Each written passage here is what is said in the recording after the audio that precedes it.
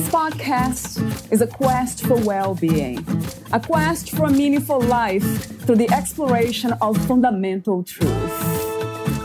Enlightening ideas, insights on physical, mental, and spiritual health. The inspiration is love. The aspiration is to awaken new ways of thinking that can lead us to a new way of being well. Welcome to Body, Mind, and Soul Healing Conversations.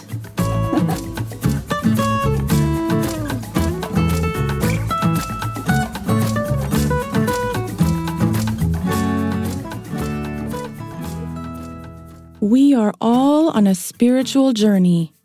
To Dr. Carol Jean Moras, admitting you have a soul and then taking care of it leads to spiritual health. How do you take care of it? Find whatever you call a higher power and lay your ego at its feet. This will free your soul and allow you to have faith and trust in something bigger than yourself. It will give you a broader perspective on life and the lessons we are here to learn. Having faith, as well as learning how to take care of yourself. Having healthy boundaries in all areas of your life. Practicing forgiveness. Giving from your heart. And having a connection with nature will lighten your stress, your sorrows, and your heart. Put some time aside each day to pray, read a good book, or study your favorite scripture. These days, family members do not spend time together and are separated by TV, computers, video games, smartphones, and social media. When possible, pray with family members. It has proven to be beneficial for all involved. Family members who pray together tend to communicate with each other better and have the ability to resolve small issues before they take on a life of their own. Be grateful for everything that happens to you because these experiences, good or bad, happen for a reason and teach you something. Upon waking every morning, give thanks for being alive. This planet is a huge schoolroom. Anything that happens can be transformed into something positive by your spiritual beliefs, thoughts, and deeds. Know deep in your heart that you will be taken care of no matter what. Dr. Carol no longer frets about what should or should not be happening. She knows that all things unfold in divine order and that adversities are lessons she is supposed to learn for her own good. And you do not always get what you ask for when you ask for it. That morning in November 2014, when she awoke totally healed after surrendering control and asking God for help, has really deepened her faith. Dr. Carol truly knows in her heart that regardless of the adversity, with faith, she will overcome it. Believe, surrender, trust, and always have faith. Valeria interviews Dr. Carol Jean Moras, the author of Heal Your Life, 25 Ways to Unleash Your Innate Healing Powers by Finding Your Purpose and Connecting with a Higher Power. Dr. Carol Jean Moras is a board-certified OBGYN and a primary care specialist. Born and raised in Haiti, she comes from a family of healers, shamans, herbalists, and midwives. She was educated in top universities in Haiti, Mexico, Jamaica, and the U.S., giving her a broad spectrum approach to medicine and invaluable multicultural knowledge. She had a successful private practice in San Diego, California from 1982 to 2005. She is a gifted medical intuitive and spiritual healer who has helped thousands over the past 4 decades from all walks of life. In 2000, Dr. Carol suffered severe burnout and had to reinvent herself. She has worked with underprivileged patients in dire conditions, even performing surgeries by flashlight in Haiti. She has also practiced medicine in highly acclaimed, technologically advanced hospitals in the U.S., helping thousands of men and women, including wounded warriors, suffering from post-traumatic stress disorder, PTSD, and military sexual trauma, MST. In 2005, she closed her private practice in San Diego because she could no longer fit into a prescription-writing, bottom-line-oriented medical system that did not allow time and resources for doctors to properly care for patients as whole human beings. She would not compromise. Her dream was to continue treating and healing patients using her own ideals. She created the Dr. Carol's Healing Sanctuary of San Diego, where those who were ill or suffering could spend as much time as they needed with her. Fluent in 5 languages, Dr. Carol combines her scientific knowledge with her extraordinary gift of intuition and clairvoyance to help those who are ready to heal. Her process helps to discover the root cause of patients' symptoms and teaches them how to use this information to begin the healing process. With faith and caring, she guides patients and shows them their strengths, teaches them how to let go, and simultaneously helps them overcome the obstacles that have prevented them from being their best self. Her website is drcarol.com. Here is the interview with Dr. Carol Jean Moras.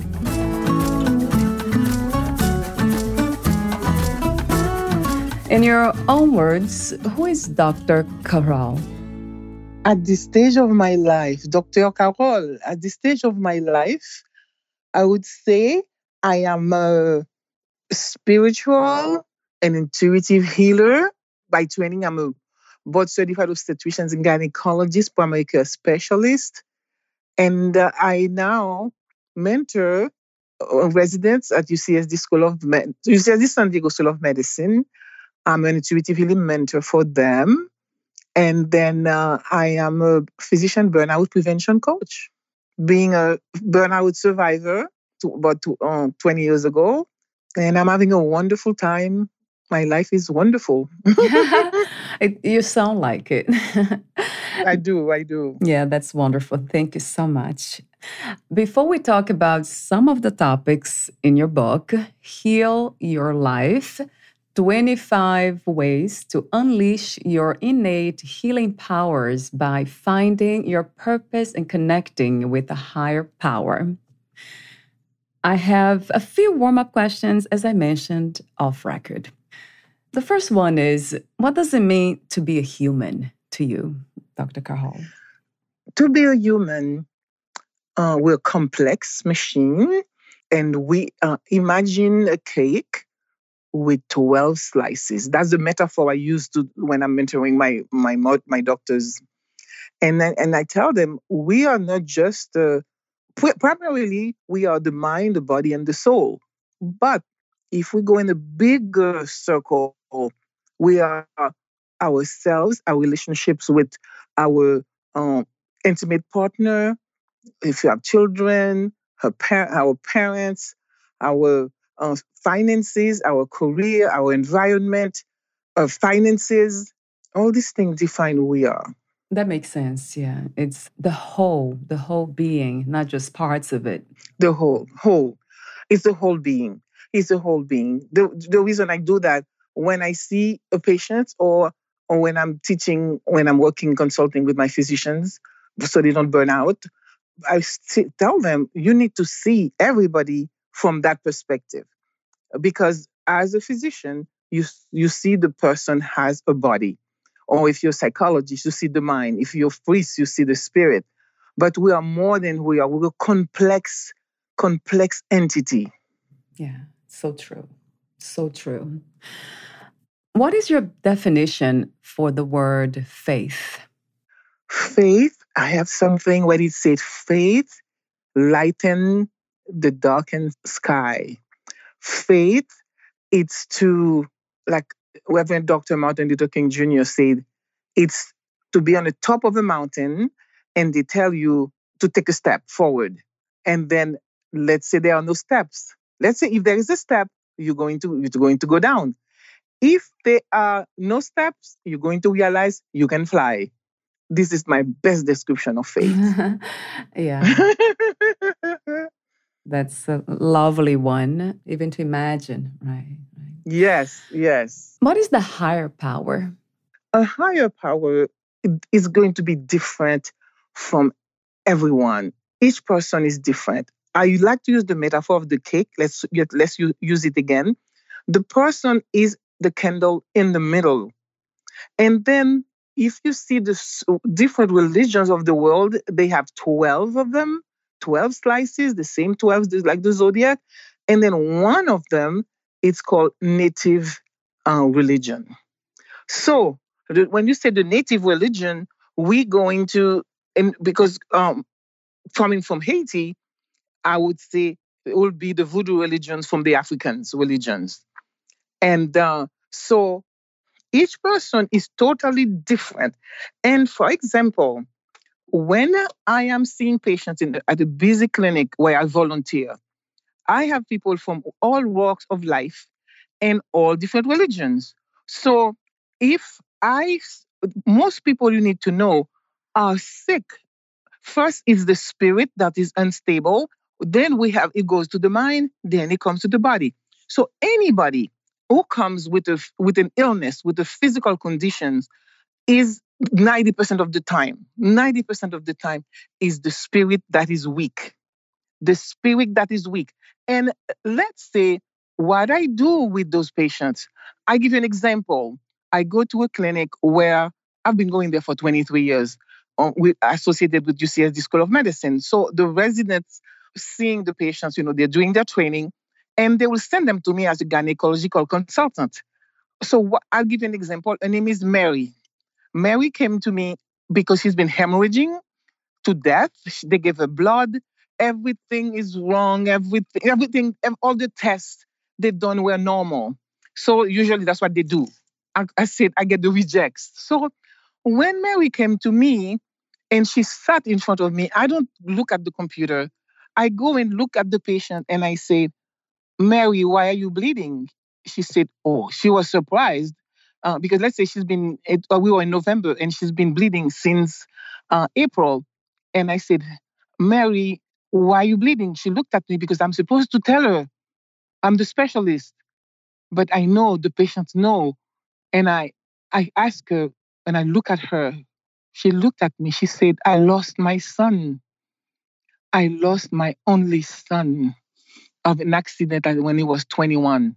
So unconsciously, Mary has been bleeding to death, unconsciously wanting to rejoin her son. Her husband now had moved on. She has a daughter. So, and I don't know, let's give another patient. And she is Jewish and she was having issues as well. So what do I do? When I have a patient in front of me, I would say 90% of them, it's the spirit that is weak. And I'm going to tell them to strengthen the spirit because the spirit will strengthen the mind. Like in the case of Mary, she's going to be grieving. She has been stuck in the grieving process and unconsciously wanting to go and find her son and be with her son. But I told her, Mary, and usually when we are in difficult situation, the faith is the first thing to go because we blame God. What have you done to me? You have abandoned me. So what I did with Mary, I reminded her that she was a sinner and she smiled for the first time because she had a son, she had a daughter. I said, Mary, you have a daughter. And if you believe, she's Catholic, you believe in Jesus, Jesus, the Son of God, who died for us to go is in heaven and your son, you believe. And she said, yes, I believe my son has to be in heaven. He was such a sweet young man, 21 years old.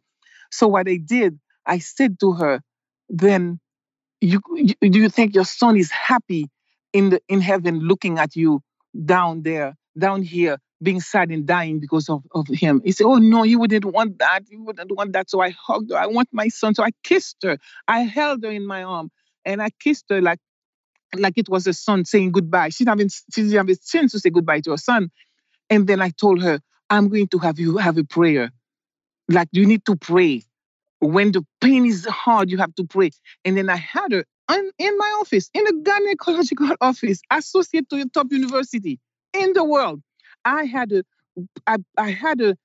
pull some papers from the examining room table, put it there, and put some gowns, and then put more papers. And I had her kneel in front of me. I said, Mary, you're dying. There is nothing you can do. You're going to die. And she said, I don't want to die. I don't want to die. Because now she realized that. I didn't know that. I don't want to die. And I said, you're going to pray, Jesus, sweet Jesus, the Lord of the strong, help me, I'm weak. And I had to repeat it. And she just like almost passed out. And then a month later, she stopped bleeding. She went into the grieving process. My patient was Jewish. And then she said, she cannot pray to Jesus, right? She said, I pray to Adonai. And then the prayer that I prayed with her, Adonai li velo ira, and I speak a little Hebrew, Ketzat Ivrit. He said, God is with me, I shall not fear. God is with me, I shall not fear. So I have people from all over. I see people from all over the world. I've lived in many different countries and all walks of life and academia and everything. And I have to, as the true healer, I have to understand where the patient is connected with. I cannot tell a Muslim to pray to Jesus. I cannot tell a Jewish to pray to Allah. You have to pray to what you connected with. So this is what I do. That's why my patient doesn't matter. And also what it is, it's just like when I'm with a patient, when I'm with somebody, we look at each other. We look at each other's soul and they know I'm there for them and they know I accept them unconditionally. That's why they heal. Yeah, I love that. I don't have words to, I want you to know, I should have said I have a tendency, wherever I do an interview, my interviewer always had some beautiful tears. Yeah, because I should. Yeah. Yes. That's love. Yes. Yeah. And it's wonderful. Yeah. They feel it. And that's why they said, then I just said, then this is what's happening. I'm the mirror for them. You are bleeding. You are having this problem with your heart. Whatever they're having, it's because they disconnect. This is what happened. And they feel it. I just hold their hands and they feel it. And then I send them back to my residence. And they go, what did you do? I said, nothing. Nothing. Everything. And they don't, no, you need to know. I have a friend who's a hotshot lawyer. We've been friends for many years. And we'll go into a baseball game. He has VIP seats. And he will say, okay, what are you doing these days? I said, I'm doing nothing. He said, I'm a mirror. She said, you heal them. I said, no, I don't. My father said, you don't do anything. So I have a prayer that I said when this happened. I say, I of myself do nothing, but the Holy Spirit within me does the work. Right. That's such a wonderful reference for specialists, professionals, doctors, all sorts of people who embrace that role. And they unfortunately separate from the spirit. But we are healers and we need to access the spirit within. That's perfect. Yes, we do. It's there. It's people say, are you tired? Imagine I would go to Haiti, where I'm from, and then we have a small hospital. So when I'm there, there will be a line of people waiting. Like when I went after the earthquake, we have people waiting. So I have no time to spend time with the patients, number one. And we don't have a lot of supplies. So, but they are very spiritual. So I just hold their hand. I say, you pray loud. If I told them to pray with their eyes closed, they'll pray for 10 years. Say a quick prayer. Say a quick prayer and ask for the Holy Spirit to come through me and I'm going to touch you. You're going to stop. What is it? It's pure faith. They know they walk far away to come and see Dr. Carol. And then I'm just going to what he does. I do an invocation. They do an invocation. And I ask them, what do you want? They say, I want to stop bleeding. I want my pain to go. I want my heart to be okay. I want my belly. I want my abdominal pain to go away. I want this. I want that. And they ask and they receive. And I'm just the mirror. And I say, so it is. And I touch them wherever they need to be touched. And that's it. I do not know anything. And like so I was fighting with my friend. It's their faith that healed them. That's interesting how humble you are, which is wonderful as a human being to have that awareness. You give yourself to life, to the universe, to whatever we call God. Beautiful. Oh, I do. I do because that's how I heal. That's why I give them the opportunity to heal themselves. So it comes through me. And my father said to me, you do nothing. You're mirror. You know science. They believe in you. They trust you. you don't do anything. If you think you do anything, you're crazy. I said, it was years ago. And I said, yes, you don't do anything. You give them the opportunity to heal themselves by showing them love, by explaining the pathophysiology, by explaining to them because they are sick in 80% of the diseases, unless they break your leg. It's physical, but most of the diseases are emotional. So then they understand because they're telling everybody, oh, you have to drink this, you have to eat this, you have to take this, you have to do this. But they say, no, we can heal ourselves. You can heal ourselves. And I'm just the mirror to show them how. I don't do anything. I of myself do nothing. Yeah, that's a beautiful statement. I know where you're coming from. I just want to make a comment about when you say that's because the spirit that is weak. You use that phrase. So I'm wondering if it is the connection with the spirit that it's weak or has been weakened. Because the spirit's perfect, isn't it, Dr. Cahal? Okay, weakened. Our spirit, but then that person's spirit has been broken many times by abuse, racism. You see what's happening right now, has been happening, and finally people are seeing it. It's about even it doesn't. It doesn't have to have racism. It could be being abused by somebody in your homes. The person who's supposed to protect you. The person who's supposed to protect you, and then they're hurting you. Then how can you believe there is something? Because if there is a higher power, whatever religion you are, how can they let this happen to you? How can it happen to me? Then I cannot believe that there is a higher power. It can't be. And then personally, it happened to me. A lot of things happened to me when I was young. And then I had to regain that. That's why I had to regain that. And I had to learn that God has nothing to do with human beings. The Spirit of God, of the higher power, has nothing to do. God is 24/7, all good and that's the God I believe in. And the spirit of my ancestors who are there with me to protect me. And I go say, God is with me, I shall not fear. Adonai li v'lo yirah for my Jewish patients. That's a very interesting perspective about the spirit being weak. I usually say the connection with the divine has been, like you said, broken, right? So we don't know how to access it back. But it takes practice and work, which it's wonderful to see. So I have a few more questions for you, warm-up questions about life itself.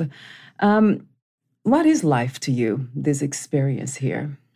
Life equate breath. Right. The breath. Yeah. We come, we take a first breath. I've held so many babies, thousands of them in my hands, so they could take a first breath. And then when our spirit goes, we take the last breath. Or if they put it on the machine breathes for us. But life equals breath. And do you think that life has an opposite? Or what is the opposite of life, in your opinion? I would say, as human beings, we are spirits.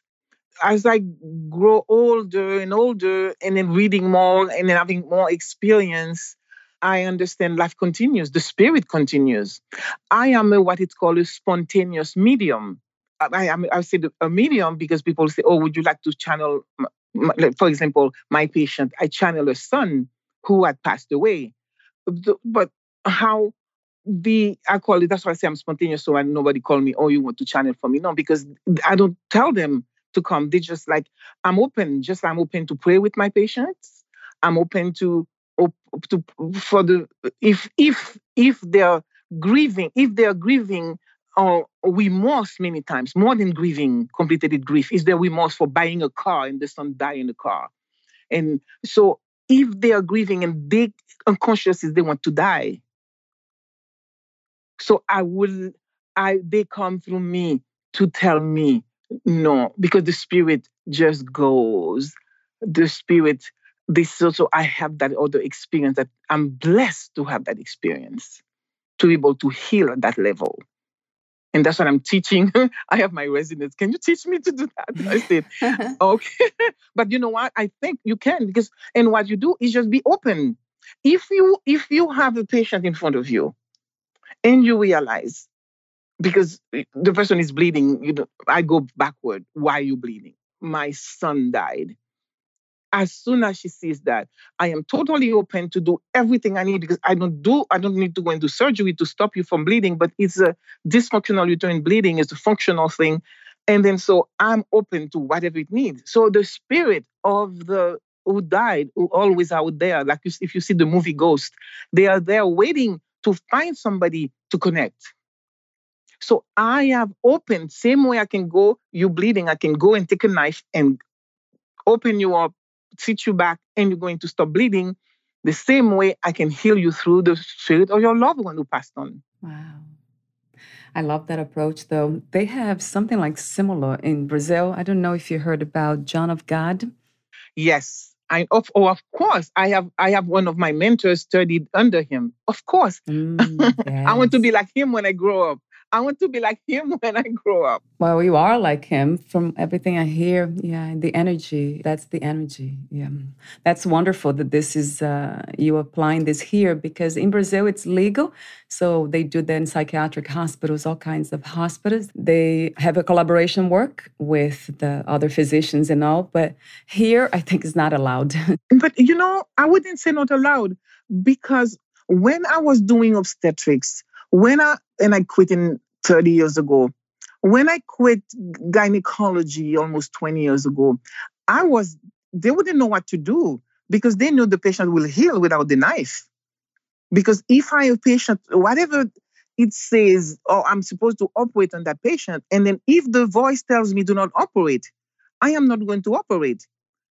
Whether it's be there with the patient, rubbing the belly and everything, and years later, having 3 beautiful sons, and a 17-year-old, I should have had to do a hysterectomy. So I listen. So guess what? My colleagues, their wives, their mothers, their daughters, their sisters, they say, we don't know what she does, because I'm the only Black person in the hospital, surgeon. So they will say, we don't know what she does. What she does work. What she does work. So they'll send them to me. So it's not that it's forbidden. And now I don't do surgery any longer. I don't like hospitals. I don't like needles. And if somebody, a friend of mine, if they're dying or whatever it's happening, I will go there and hold their hands. And then I would just go to ICU. I said, I am Dr. Jean Murat. I am her alternative doctor. In the top hospital here, Thornton Hospital or UCL, it doesn't matter. I just have to go. And I said, I'm there to pray with my patient. And they'll give me time. Oh, great. Oh, yes. I love that. Oh, that. yes. So it is permitted. Yes. Okay. I love it is permitted. It's not permitted. And also, you can always go. You can always go and do whatever you want to do. They will let you do it. Oh, yeah. Yeah. Yes. It's all about healing. So we need to collaborate in every way for healing. How beautiful. What does it mean to be free? What is freedom to you? Freedom? Yeah. I am a free spirit. I'm free because one of the things for me, freedom is you don't give a value to nothing. Nothing has any value. The only thing I cannot do without is I was in a fire, so my lungs got a little damage. So I have to have clean air.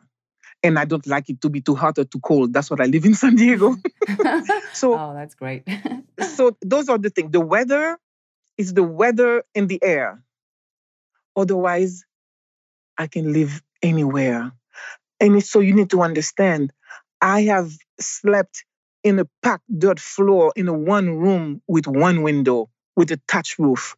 And I've slept at the Ritz-Carlton, in a penthouse at the Ritz-Carlton. I have done all the spectrum. It means nothing.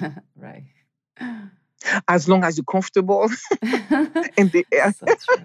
So true. Being free, to me, being free is having good air to breathe and a nice temperature.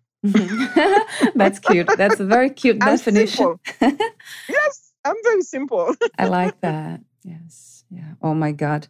I wish All of us could say that just confidently. Yeah, I am free. I do. I'm extremely happy.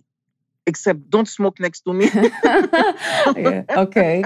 There's an exception to that rule. Yes, yes. So my next question is, at this time, what do you think is the world's greatest need? The greatest needs, love. I agree. And how do you define love? Love is to me is that something that you see in the eyes of a newborn, or of you see as a toothless woman that you go and buy a mango in a road in a third world country and you say hi and she knows that you're there and present and she smiles. That's love. I experience love all the time. Oh, I have a beautiful healing sanctuary. It's a rose in a cactus. I have a cactus garden. I have succulents and roses, and I have 1 acre of botanical garden. Love is just like one day my gardener came and cut most of my roses, and then instead of doing it one portion at a time, and I went into my garden, there was none. I have about 40 or 50 rose bushes, and then there was no roses. And I go, oh my God, there was no roses. And then 2 days later, from the root at the bottom of it, there was a rose, a perfect rose. And I think all the roses went and put the energy to give me a rose. And that's love. That's love. That's a rose from my garden. In a way, what is not love? That's right. That's right. Yes. My mango tree, I have a mango tree that goes every other year. That's love. I'm having mangoes this year. That is so cute. So let's talk about your work. And my first question had to be this one. How did you become a writer? A writer, I was, I could say the word sick and tired of, because I see people as, like I told you, a cake with 12 slices. And then, and I was deep in Western medicine as an obstetrician, gynecologist, and a surgeon, covering the emergency room and taking people to the operating room. And I started to write. And my first book was in Spanish, Buena Salud, 10 Pasos Simples para las Mujeres. 7 steps to be healthy. And then, so I started writing and writing, because into my writing, I was pouring my soul. I see things so differently. I see the world so differently. I'm always 25 years of, even before science. Science just try to prove things that exist. But I know. So now I've left obstetrics over 20, almost 30 years. Now everything they wrote me up for that ended up quitting. And now they're saying, let's do it because it's been proven by science. So, yes. So my writing, I continue to write. Yes. I love writing. There's something so magical and healing about writing. So, what was the inspiration and intention of writing your book, Heal Your Life? Heal Your Life, it's because the same thing. I say at the clinic where I was, about, I would say 80% of the people it's sick was because there was a spiritual disconnect. And I started to show them how to go and pray with them, sing with them, whatever, and make it work. Have the Holy Spirit come down and boom, in the experience. Yes. Miraculous work. And then when they see it, and I tell them, this is my gift to you. And this will take an extra 1 or 2 minutes in the busy clinic. Not that long. Yes. Right. Not that long. So they learn how to reconnect. I say, it's there for you. Pray. That's it. Get on your knees. And oh my God, how many people, usually all walks of life, all colors, all creeds, they just like get on their knees. Oh my God.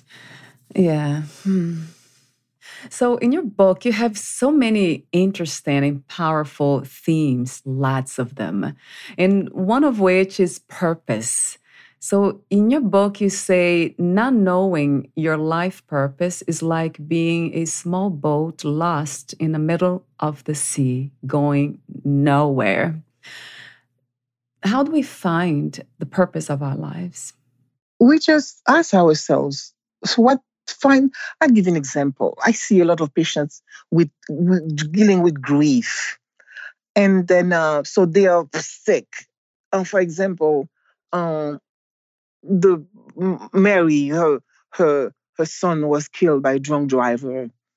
And then she was dying essentially. And I told them to find a purpose, I had to go and join Mother Against Drug Driving. That gives her a purpose. That's like a purpose. Yeah, it is. So finding purpose, would you say it's also finding meaning amidst suffering, or finding the meaning of suffering, of our suffering? And then, but I would say more. I would say what I said before. It's just like, yeah, we're suffering from something like she was grieving and having, not only grieving, having remorse that was killing her. But then now she had a purpose. She had, and many times I have patients who come to me for whatever reason because their dead loved ones will have them come to me at the clinic. And it's always their survivor's guilt. Survivor's guilt. It's just like, and in so many instances, and it's to them like, there was a young man where he was to race drag racing in the car, and then in the other car, his brother, his cousin, and his two friends died. So he was so sick, and it's because it was the remorse, and he said, "Why I should have died myself." I see that all the time.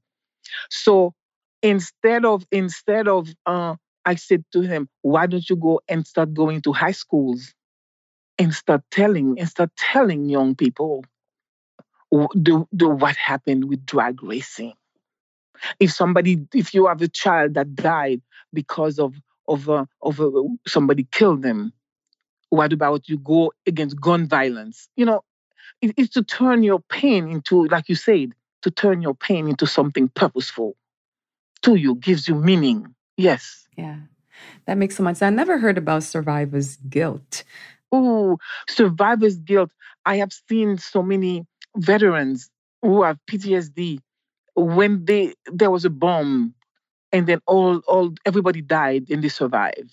Ooh, survivor guilt is the worst. And then that's why when my gift as a medium is for them to have their friends come and saying things that I have no way to know. And I remember there was a guy who was an EMT in Iraq, and he was devastated.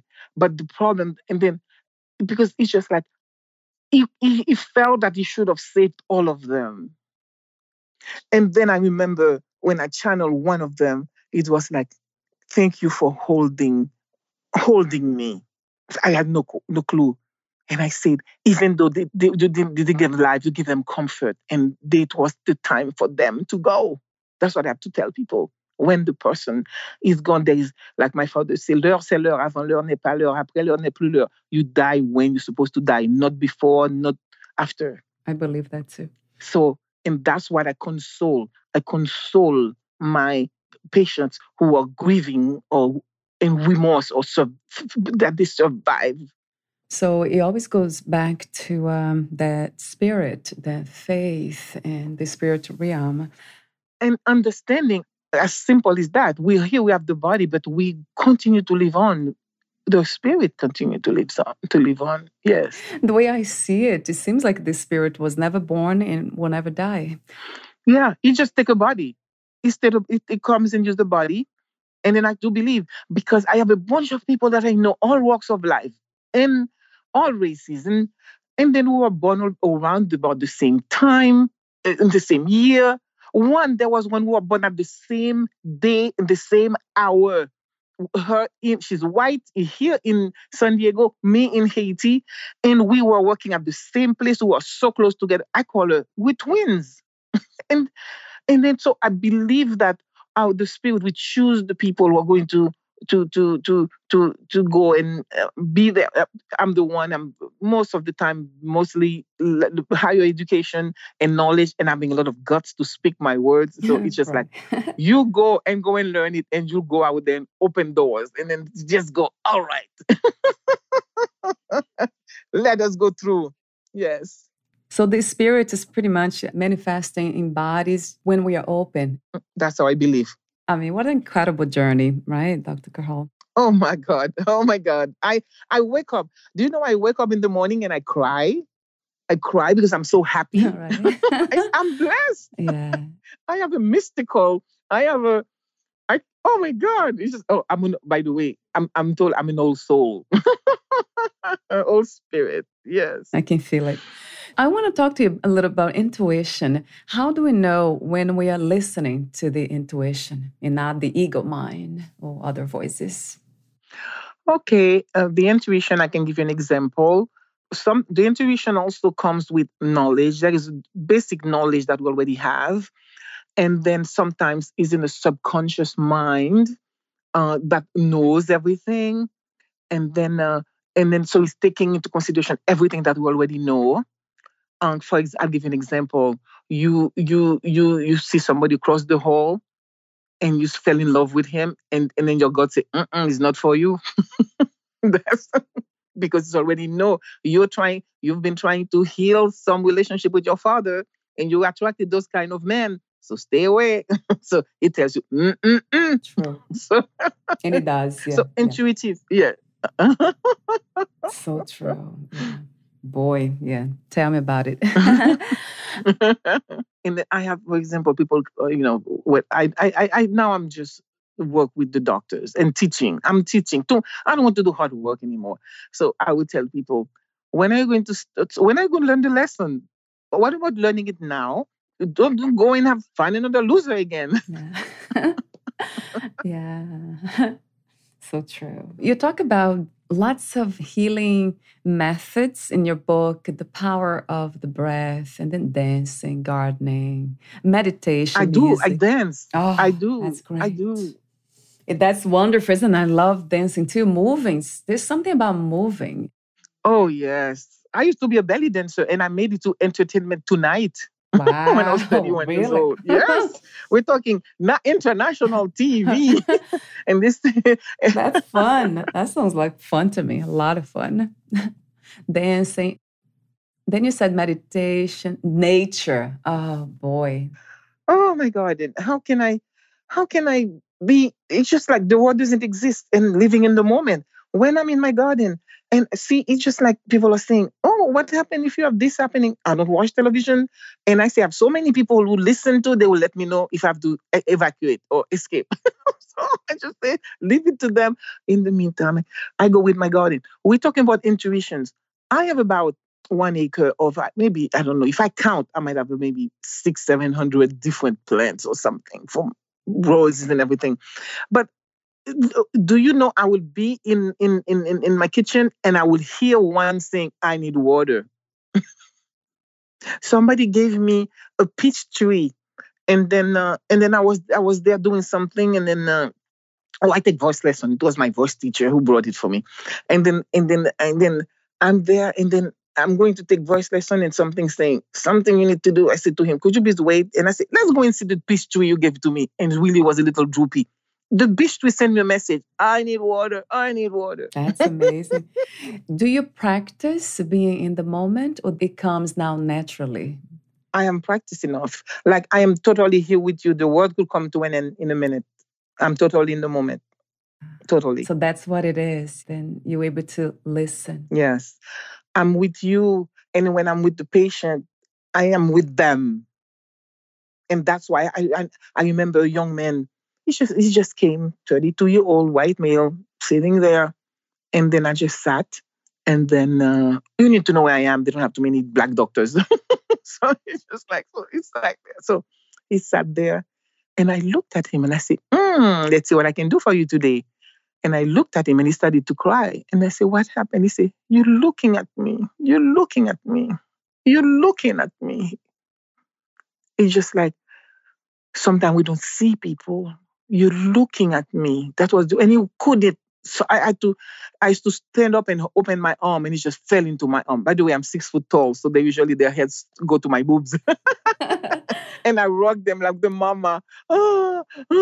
It's like nobody ever looked at them and validated them. I'm almost at the end of the interview, but I have one more question for you. I mean, this is just wonderful. All these topics that we'll be talking forever about it. We don't have enough time, but positive affirmations. You have forgiveness there.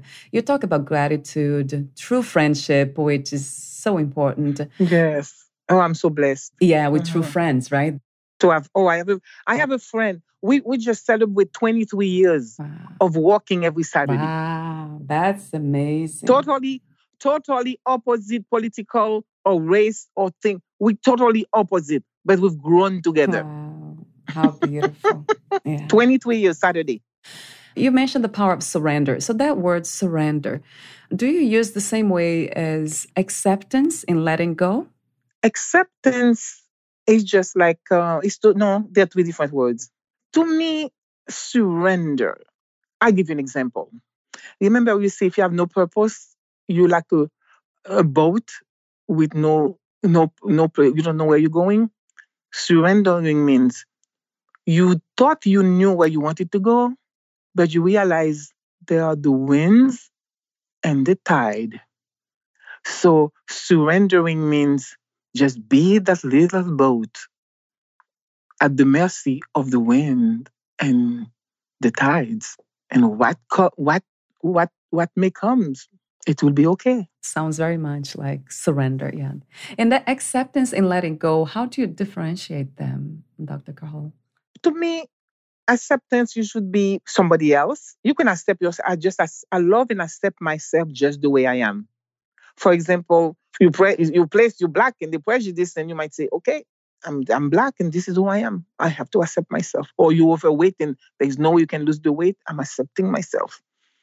And letting go means that when you hold on to something according to somebody else, letting go. I think I written a poem, letting go. People going to having somebody who died, and then they intubate them, and then they're not letting them go. So I have called it letting go. It's time for the body. You just like very selfish. It's selfish doing things for you. You think it's the person, but it's always about you. Yeah, so true. It's the ego wanting things. Yeah, so true. That's a very good example of all those three words that sometimes we confuse them. Thank you. So I have a few more final questions for you. But before that, would you like to add anything or read a passage in your book? Let's say the power of prayers. Many people find answers to life tragedies in prayer. Studies have documented lower rates of depression and anxiety illness among those who pray. Other studies have demonstrated better outcomes among patients who were prayed for as compared to patients who were not. Prayers are known to bring relaxation, hope, and comfort. A belief in what you are praying for is very important. I pray for my patients who are undergoing chemotherapy. When someone I know is going to have a life-threatening surgery, I always ask for the date and exact time when the surgery will take place, and I pray during those times. Growing up in Haiti, living through many heart-wrenching situations, I believe I survived and helped others heal because of prayer. Wow, so true. Beautiful. Well titled, The Power of Prayer, right? Of prayer, yeah. Yes. Thank you so much for your work, for what you do. And it's just, there's so much love in it. I mean, there's love, there's just love anyway. And it's beautiful. What was the hardest lesson to learn about yourself and life in a human body? Myself and life, and the hardest thing, that I'm a coward. I don't like needles. I don't like pain. Tell me about it. I ended up, up to this day, I had a boyfriend, and then I was cutting something, and I had like a can, and I cut my fingers. And then I'm screaming. It took me to the emergency room. Imagine, I'm one of the top-notch surgeons, right? And then they said, oh my God, Dr. Shamra, what happened? I'm screaming, and it's painful. And then they look at me and they start laughing. And then they just put a little steri strip, something. They didn't have to stitch it, it just go. And then every time the nurses and the doctors see me and said, I'm a coward. They said, this is the worst doctor you can have as a patient. So that's the reason why you became a surgeon. No. Oh, I hate needles. I hate blood. Oh, you do? That's interesting. So it is a calling. Yes, the calling of the spirit. No, it's just like, I wanted to be there for women, but then I did surgery and I was good at it. And I said I would like to be with a woman. She needed surgery for gynecology. She needed surgery to deliver a baby. So most of them were delivered vaginally. Oh, wow. So, and pretty soon I started healing without the knife. So it might be that, you've been living the spiritual life or the spirit for so long that being in a human body is kind of strange. I guess so. Yeah, it's Wow, what is this here? I know. And then my family knows if anything happens, I'm not going to go to chemo. I'm not going to go to anything. And I said they know they cannot do anything with my body, because as soon as my body cannot hold itself, my spirit is going to go. Same thing happened to my grandmother. She died at 87 on a commode. She said, the day I cannot clean myself or pee, I'm going to go. My great-grandmother did that. They just decided to go. And I feel I'm going to do the same thing too. My body and spirit are so connected. And I said, the day you cannot, I said to the body, I'm very healthy. I'm going to be 70 years old. I'm a septuagenarian. I look 50. Yeah, you do look young. Yeah, much younger. I look young, and then I feel young. And then so the body knows, that body knows you better hold on to it, because the day you cannot hold that spirit, I'm gone. Oh, I see. The day you can't hold the spirit, right? Yes, the day you can hold this spirit, I am gone. I like that. So. Yeah, I never heard it that way before either. Do you believe in unconditional self-love? This is the worst thing. Oh, this is the worst lesson to learn. Oh, this is the toughest. You can learn to, if especially the majority of women were abused, including me, emotionally, physically, verbally, sexually. And then so for a while you feel that you're not worth it. And then it's finally, and then also you're being told, you're not good enough. And then you're in a culture, you don't like women. If you happen to be somewhere, if you're Black. So it takes a long time. It takes a long time to be able to do that. And very few people cannot do that. I am in a situation, I have always been, I came to America as a doctor. You know what I mean? So highly educated and whatever, teacher in top universities. So I've always been accepted for whom I am. But deep inside there was, I wish my legs were a little shorter. I wish there was always that self that we carry from childhood. So it's just by the time, and then, it's just like, I don't mind being old, but consciously I would say, oh, look at me. And I will see my reflection. Who is that old? You see? So it's just like, it's okay. Then I wake up, it's okay. I'm like this. And I said to everybody, and they know I'm very voiceful. You don't like me the way I am, tough. You know what I mean? But it still happened. It still happened, and it comes and goes. And then, so that's what I'm saying is the hardest, because I can, people, for example, if there are some people I don't have to deal with them, and they know that I don't have to deal with you. Goodbye. But then you have to live with yourself. So you cannot just say goodbye to yourself. So you have to. So I accept myself. But it's still occasionally little things, twinge will come. Yes. It's a practice for all of us, isn't it? Yeah. It's a practice. So true. Yes. What are 3 things about life you know for sure as of now? What I know for sure has nothing to do with where you're from, the color of your skin, your gender. If you can carry that light, that bright light, and able to just shine it enough to be so bright, those in the darkness will see a little of that light. I believe in that. Yes. I do. Yes, 1,000 times to that. Thank you so much, Dr. Carol, for your wisdom and your wonderful presence, your loving presence. Thank you. Thank you. Where can we find more information about you, your books, products, services, and future projects? Okay, www.drcarole.com, drcarolle.com. Wonderful. Thank you so much again, and we'll talk soon.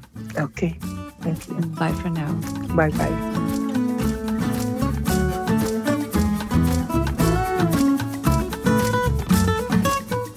Thank you for listening. To learn more about Dr. Carole Jean-Morat, please visit her website, drcarole.com.